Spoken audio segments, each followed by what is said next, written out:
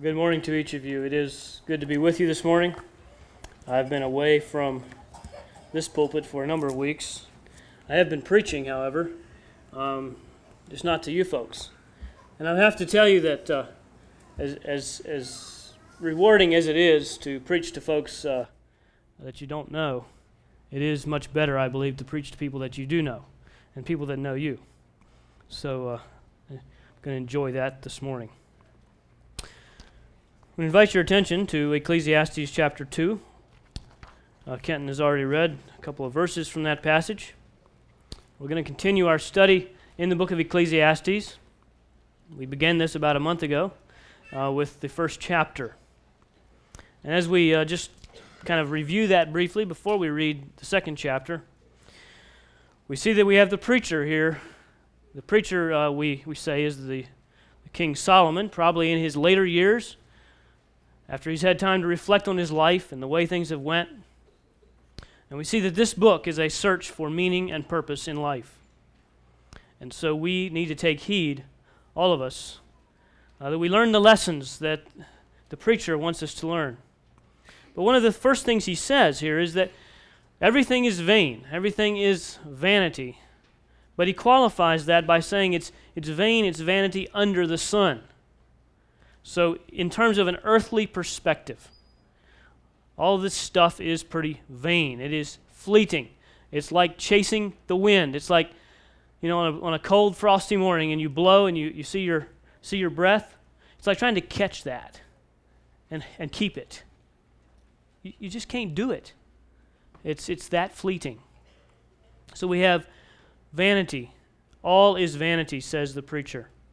Everything under the sun, that is, without God, is worthless in the end. And so the preacher starts on this quest to find out what really does make the world go round, what really is that which satisfies. And he gives us some hints along the way about what the real true satisfaction is, and we're going to look at that today. But I invite you to turn now with me to Ecclesiastes chapter 2, and we will read this chapter. I'll actually start at the end of chapter 1, just to give us a bit of a context. Would you stand with me as I read Ecclesiastes chapter 2? We'll start with verse 16 of chapter 1. I said in my heart, I have acquired great wisdom, surpassing all who were over Jerusalem before me. And my heart has had great experience of wisdom and knowledge. And I applied my heart to know wisdom and to know madness and folly. I perceived this also is but a striving after wind.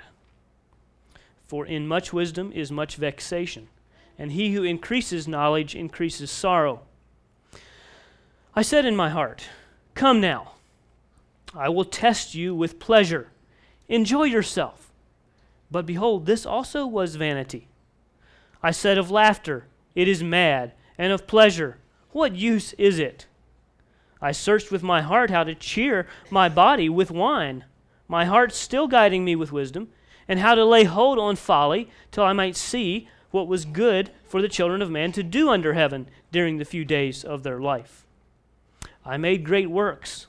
I built houses and planted vineyards for myself. I made myself gardens and parks and planted in them all kinds of fruit trees. I made myself pools from which to water the forest of growing trees. I bought male and female slaves and had slaves who were born in my house. I had also great possessions of herds and flocks, more than any who had been before me in Jerusalem. I also gathered for myself silver and gold and the treasure of kings and provinces. I got singers, both men and women, and many concubines, the delight of the children of man. So I became great and surpassed all who were before me in Jerusalem. Also, my wisdom remained with me, and whatever my eyes desired, I did not keep from them. I kept my heart from no pleasure, for my heart found pleasure in all my toil, and this was my reward for all my toil. And then I considered all that my hands had done, and the toil I had expended in doing it, and behold, all was vanity and a striving after wind, and there was nothing to be gained under the sun. So I turn to consider wisdom and madness and folly. For what can the man do who comes after the king? Only what has already been done. Then I saw that there is more gain in wisdom than in folly, as there is more gain in light than in darkness. The wise person has eyes in his head, but the fool walks in darkness. And yet I perceived that the same event happens to all of them. Then I said in my heart, what happens to the fool will happen to me also. Why then have I been so very wise? And I said in my heart that this also is vanity. For of the wise as of the fool there is no enduring remembrance, seeing that in the days to come all will have been long forgotten. How the wise dies just like the fool. So I hated life, because what is done under the sun was grievous to me, for all is vanity and a striving after wind. I hated all my toil, in which I toil under the sun, seeing that I must leave it to the man who will come after me. And who knows whether he will be wise or a fool? Yet he will be master of all for which I toiled, and used my wisdom under the sun. This also is vanity. So I turned about and gave my heart up to despair over all the toil of my labors under the sun. Because sometimes a person who has toiled with wisdom and knowledge and skill must leave everything to be enjoyed by someone who did not toil for it. This also is vanity and a great evil. What has a man from all the toil and striving of heart with which he toils beneath the sun? For all his days are full of sorrow, and his work is a vexation. Even in the night his heart does not rest. This also is vanity. There is nothing better for a person than that he should eat and drink and find enjoyment in his toil. This also I saw is from the hand of God. For apart from him, who can eat or who can have enjoyment? For to the one who pleases him, God has given wisdom and knowledge and joy. But to the sinner, he has given the business of gathering and collecting only to give to one who pleases God. This also is vanity and a striving after wind. Let's pray. Our Father, this is your word to us. It is a word that we need in this time, in this day and age. And we pray that you would work in our hearts through your Holy Spirit, that you would break this word to us and feed us and give us of your pleasures forevermore. We pray in Jesus' name. Amen. You may be seated.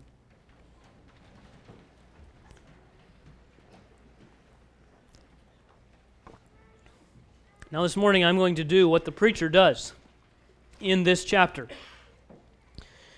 The preacher here gives you the thesis or the main point right up front. He tells you what it is that he's going to do, and then he does it. And then he tells you how it worked. Okay? So what's what I'm going to do right now? He says he's going to test with pleasure. He's going to test this thing and see if it works. And then he says it's all vanity. So we know going in this isn't going to work, right? So what is the main point of this chapter? Well, the main point comes at the end when he sums it all up in verses 24 and following. And he says, it's best for man to do things that would be pleasurable. It's good for man to enjoy his work, his toil, his food. But doing pleasurable things and seeking after pleasure for pleasure's sake cannot be enjoyed. It's going to be vain. It's going to be striving after the wind. Only God can bring enjoyment. Only by serving God and pleasing God can we find true satisfaction in life. That is the message of the whole book of Ecclesiastes, and particularly this chapter. So I have three points, 3 sections to this chapter. The first one I have titled, The Itch That Cannot Be Scratched. Another way of saying it would be, I can't get no satisfaction. The Rolling Stones came out with that song in 1965, and it became one of the most popular rock and roll songs of all time. And besides bad English, it's bad in other ways.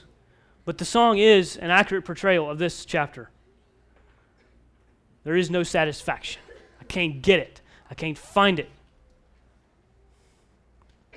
The second part to this chapter is a goose chase with no goose. The preacher pursues permanence, and he finds death.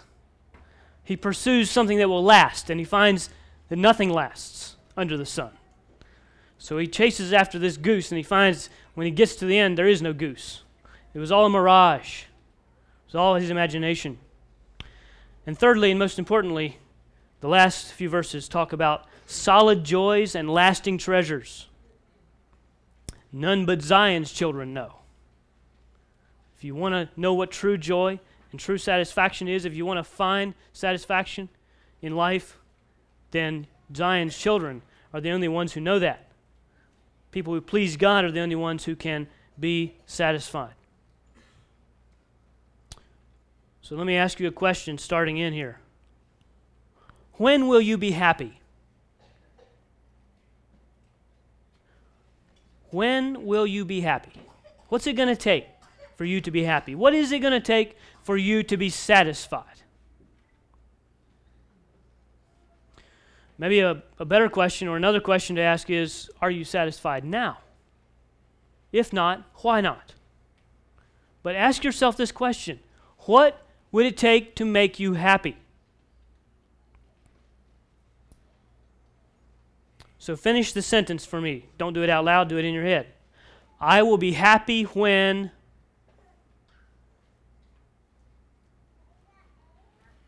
When what? What is it for you? What will make you happy? So I wonder what your answer might be right now. I'm not going to ask for any volunteers, but would $1,000 do it? 10,000? $1 million? Would that make you happy? Maybe you want a new iPod or an iPad or an iPhone or a something. Would that make you happy? Maybe you just want a new job. Maybe you want a new girlfriend or a boyfriend. Maybe you want a child. What is it that would make you happy right now? Now let me ask you a second question. Have you ever answered that question with anything previously? Have you ever answered that question with anything that you've actually gotten and it's made you happy? Anything. Have you ever said, if only I get to be 16 years old and can get my driver's license, I will be happy? Did it work? For a while, yeah. Yeah, for a little bit. Didn't last very long, though, did it? That's the way these things work. Now we're getting to the point of this passage.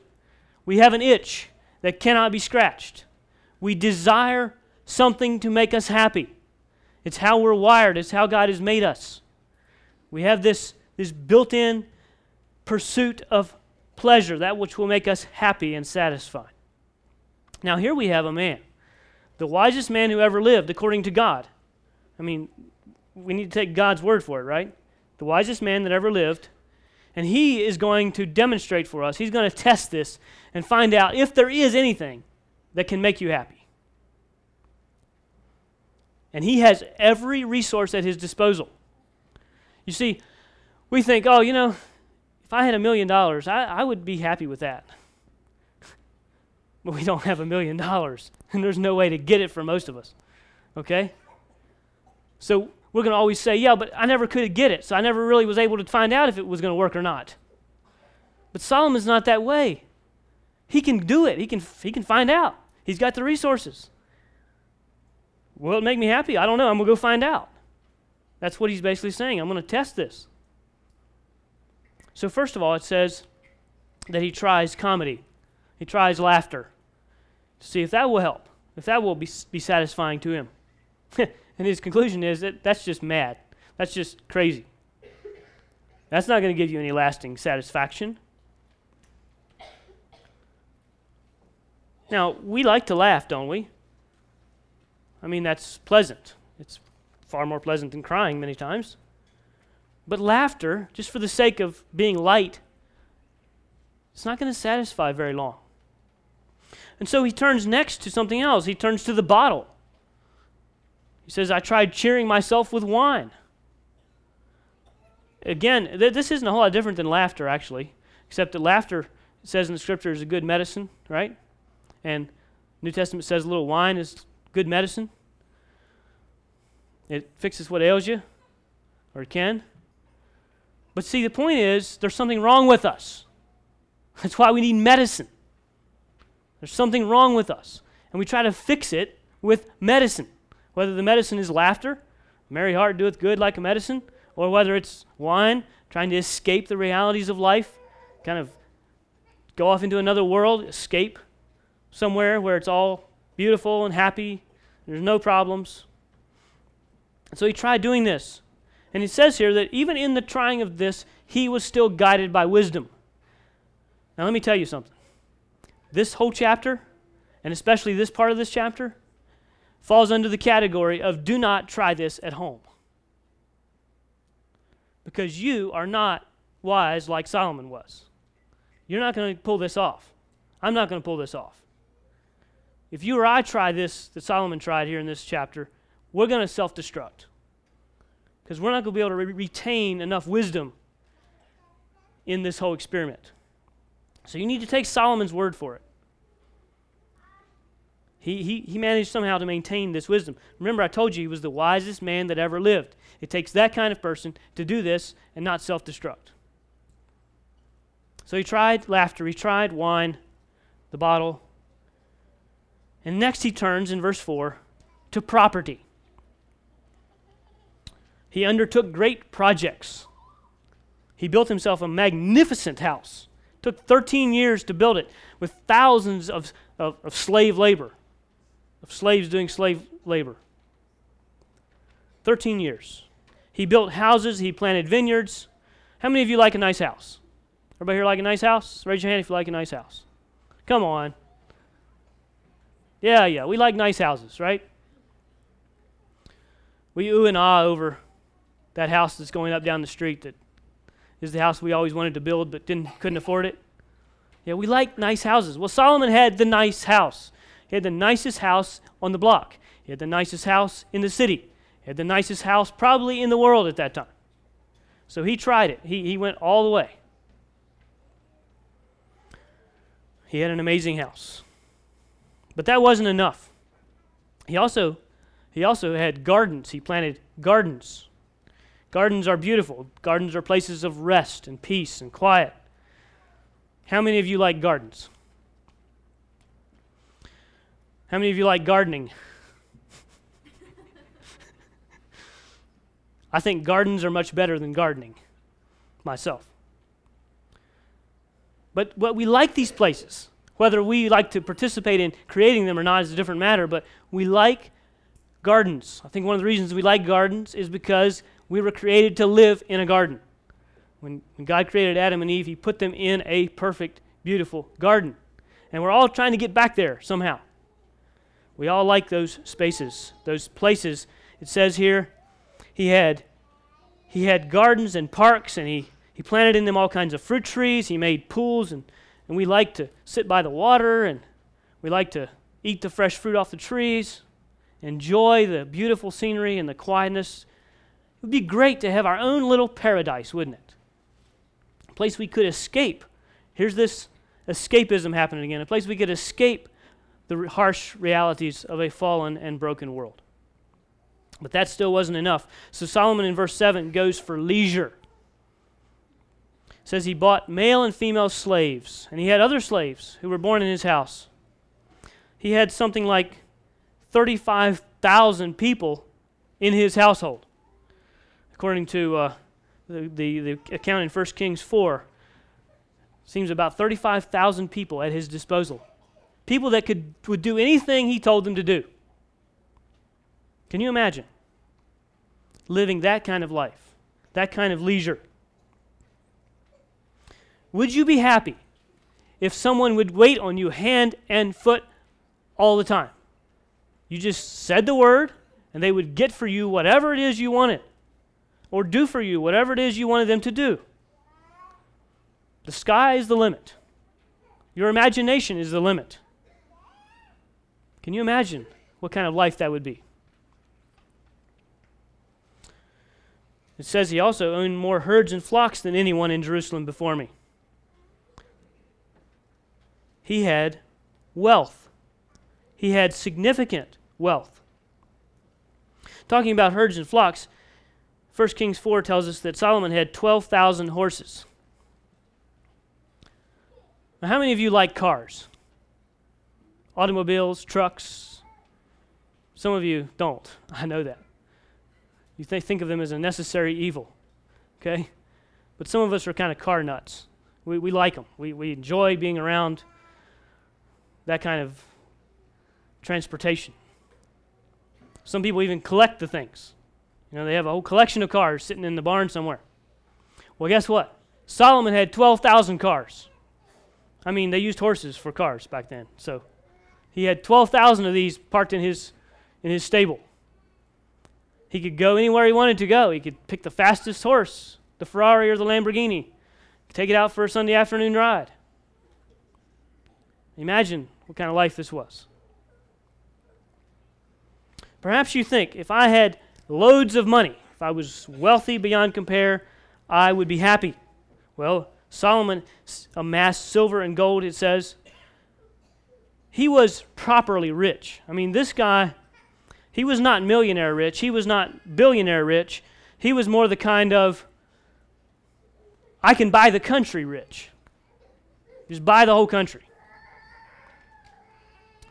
His income from taxes alone, we're told, was 23 tons of gold every year. 23 tons of gold. They said gold was so common in the city of Jerusalem that it was like stones, like rocks. Just everywhere you turn. We can't even fathom this kind of wealth. We wouldn't even know what to do with it. Wouldn't it be great if you never had to worry about money again? You never had to check in the checkbook to see how much money you had. You just, whatever, write the check. Wouldn't that make you happy? We might think it would. And then there's music in verse 8. A lot of us like music. We don't all like the same kinds of music, but a lot of us like music. Music is one of those pleasures of life that God has given us. And so Solomon acquired men and women singers. Solomon owned all the top bands of his day. Every one of them. So how good would it be? How nice would it be? Now, we kind of have this advantage today. We can put the CD in or hook up the iPod or whatever, and we can play music from whoever and whenever and wherever, just like that. So we know a little bit about what Solomon could do. But see, in Solomon's day, there weren't any recording devices. So if you wanted to hear music, guess what? You needed musicians right here, right now, to play for you, to sing for you. You couldn't just call up the track on the CD player. So Solomon had amassed this huge talent that he could call on whenever he wanted some music. It would be like the music camp here. It's great music, by the way, and all week the halls have been ringing with people singing and so forth. And it's just a very pleasant kind of sound, to me at least. But it would be like if I could take these music campers home with me, all 100 of them, and then sometime at 10 o'clock at night when I wanted to hear some piece of music, I would just ring them up and say, hey, come sing for me. That would be even better than having them come and stand around here and sing for us, wouldn't it? We just have our own private little concert. That might be good. And then Solomon turns to something else. He turns to sex. That's a pretty natural human pleasure. And he really goes for it. I mean, he doesn't hold back, just like everything else. So he marries 700 wives. 700. But that's not good enough yet. So he has 300 girlfriends. Kind of stripper girlfriends. He really could indulge any fantasy he wanted, whenever he wanted. Well, he goes on.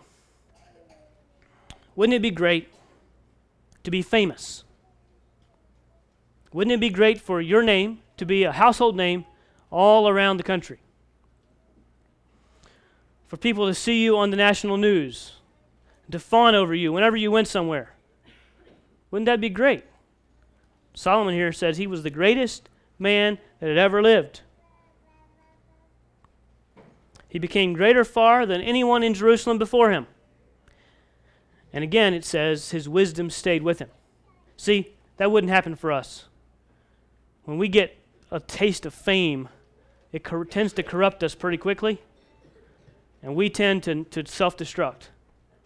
That's why you see so many athletes, so many rock stars, so many actors, so many famous celebrities, their lives just go down the tube. We can't handle it. Solomon could, evidently. Solomon indulged himself in every area he could think of. It says in verse 10, he denied himself nothing. If he wanted it, he got it. That's the kind of test we're talking about here. He says he refused his heart no pleasure. And what was his conclusion? In verse 11, he considered all this that his hands had done, all the work that it took to do it, and behold, all was vanity and a striving after wind, and there was nothing to be gained under the sun. All of it was empty. All of it was unsatisfying. Now listen, if Ecclesiastes is going to teach you anything, you must believe the preacher.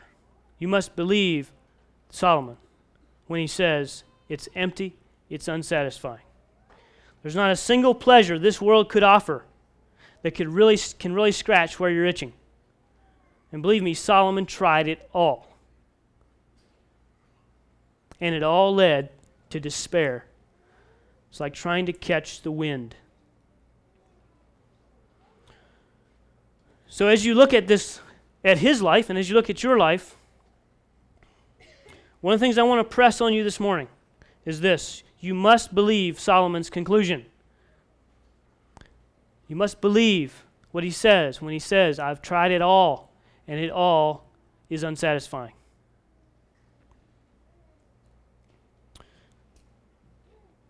You know, life is kind of like a stationary bicycle. A stationary bicycle, each generation gets on it and pedals furiously. Pedals as hard as they can till they die and fall off. And then the next generation gets on it and says, well, they didn't make it anywhere. They didn't go anywhere, but we're going to go somewhere. And they get on the bike and they pedal furiously. It's been happening this way since Solomon wrote this book. Every generation thinks we're gonna find meaning and purpose in life. We're gonna find that which satisfies. But it's just like driving around the cul-de-sac. It's a goose chase with no goose.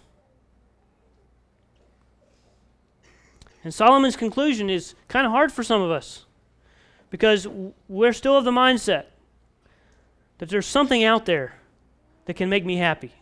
There's something that if only I could experience or have, I could be happy. I could be satisfied. But Solomon, after he considers all of this, after he considers all of these pleasures, all of these achievements, all of these accomplishments, he says, well, there is no satisfaction here.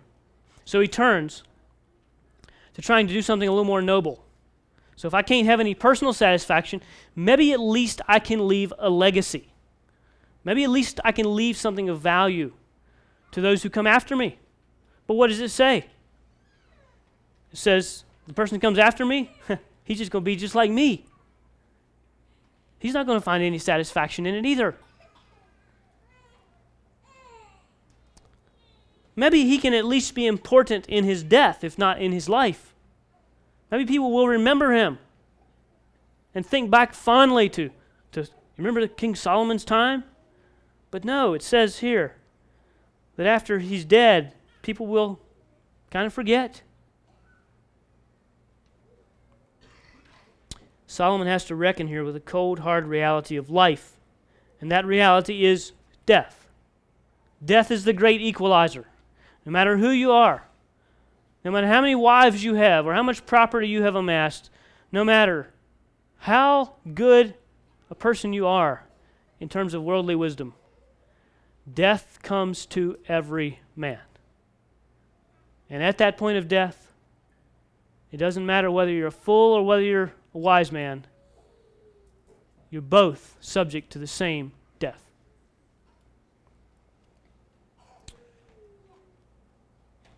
We can chase whatever it is we think that will make us happy, that will make us satisfied. We can chase it all the way to the grave. But when we get there, we realize there never was a goose to start with. It's like trying to get to the pot of gold at the end of the rainbow. I saw a rainbow this week and it reminded me of this. You say, oh, there's the end of the rainbow. So you go over there. And I was driving up the road and it looked like the end of the rainbow was right in the road. So I'm driving towards the end of the rainbow. I'm thinking, this is good. Pot of gold would be easy to find this time. Maybe right in the median. I get there. It's not there. It's moved on. It's further out of reach.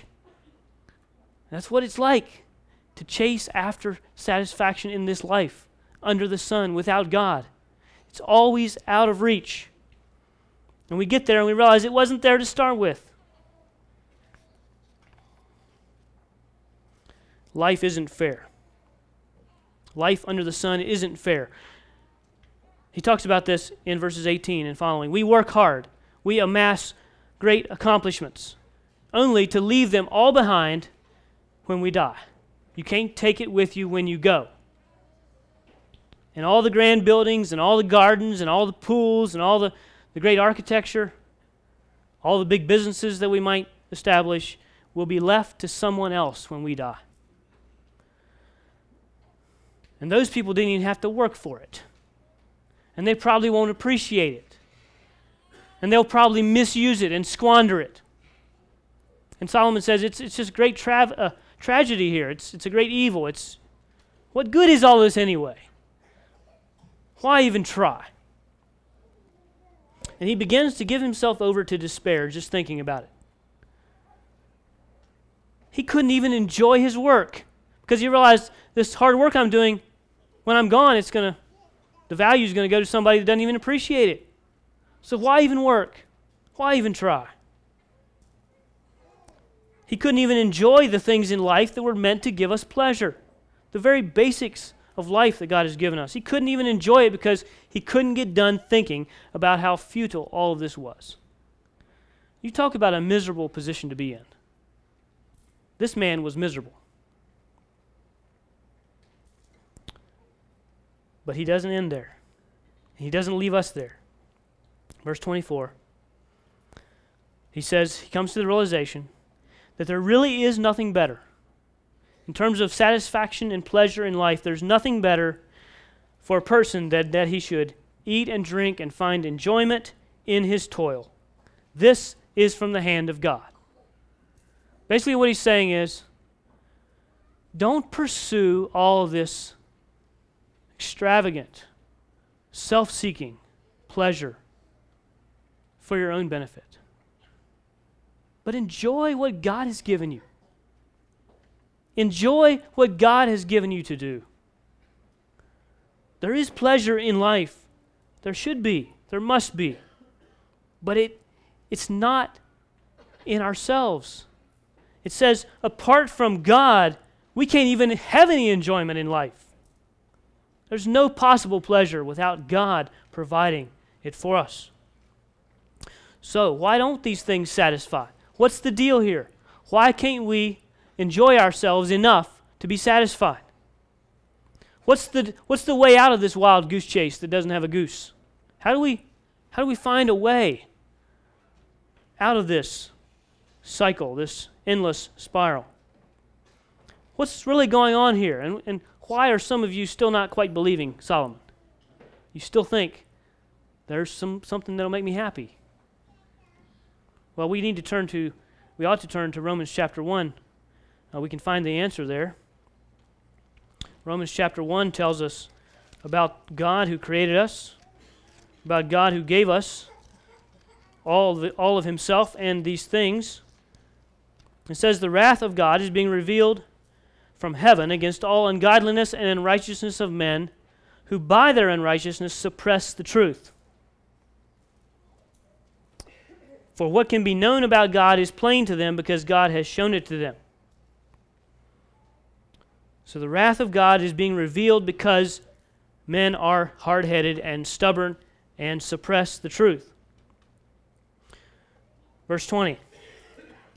For his invisible attributes, namely his eternal power and divine nature, have been clearly perceived ever since the creation of the world in the things that have been made, so that men are without excuse. For although they knew God, they did not honor him as God or give thanks to him, but they became futile in their thinking, and their foolish hearts were darkened. So our natural inclination is to suppress the truth. The truth has a hard time getting through our thick skulls. The truth is, we were created by God to worship him. To worship. To worship means to give ourselves to someone or something. But instead of worshiping God, the one who made us, our bent because of sin is to give ourselves to all sorts of other things. To worship all sorts of other things. And that could be money, could be power, could be fame, could be alcohol, could be sex, it could be laughter, could be the amassing of great wealth, whatever it is. We give ourselves to these things, these pursuits. The ironic and terrible tragedy here is that these are things that God has given us. They're gifts that he has given us, that he actually made. But when we worship the things that are made rather than the maker, we become foolish. We find no satisfaction, no meaning in life.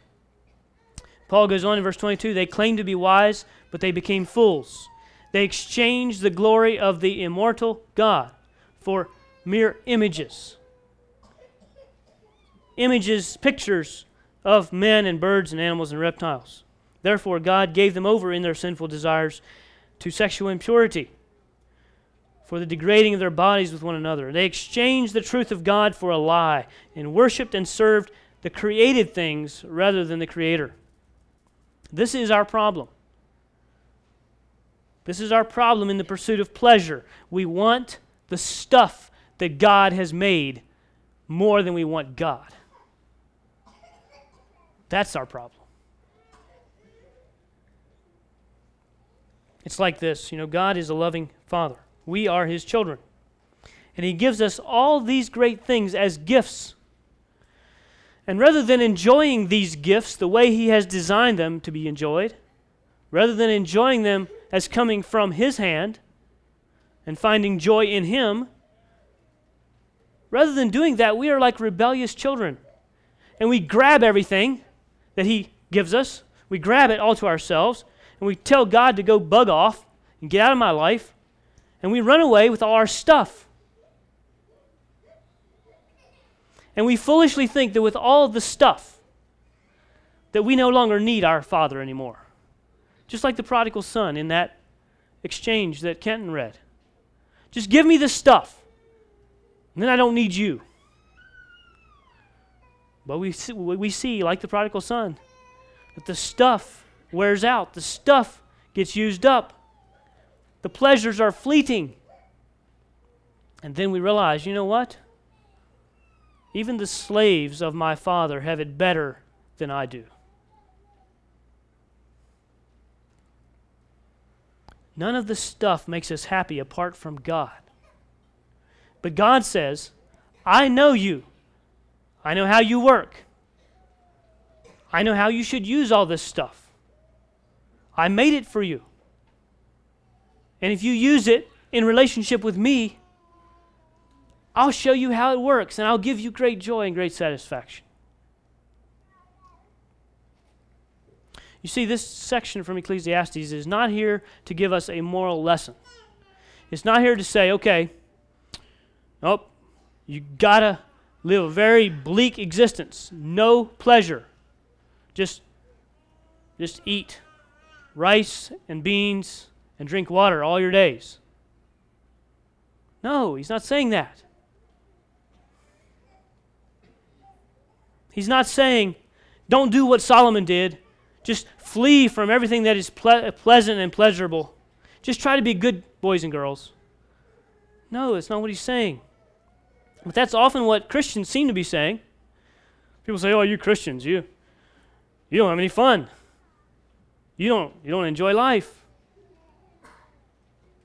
Well, that may or may not be true.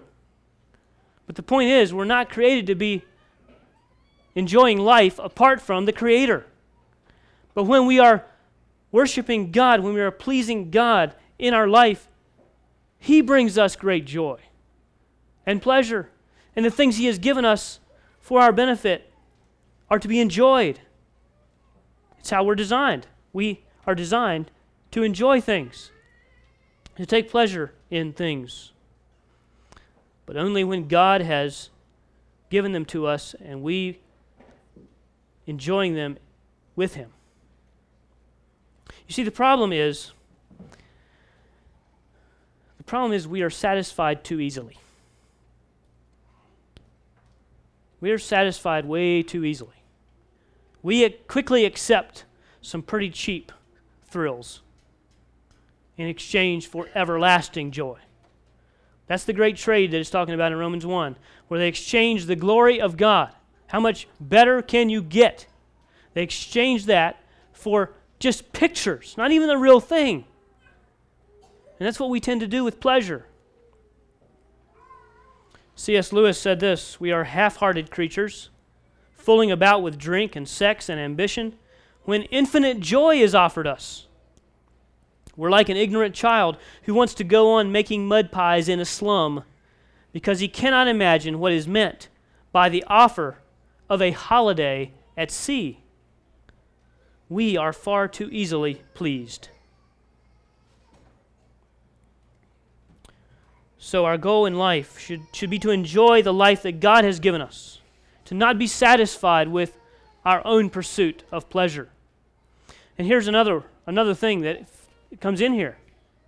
You see, because we're too easily satisfied, because we're satisfied with the cheap imitations, they never last, they never truly satisfy, and so we're always after the next big thing. But if we could find true satisfaction, we wouldn't need to look anywhere else.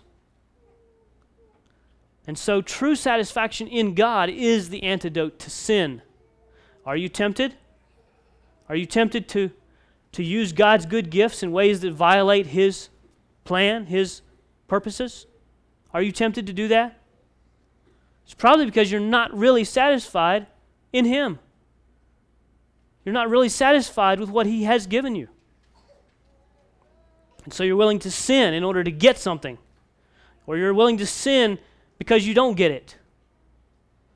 That says you're not really satisfied with in the right way. Satisfied people don't need to sin.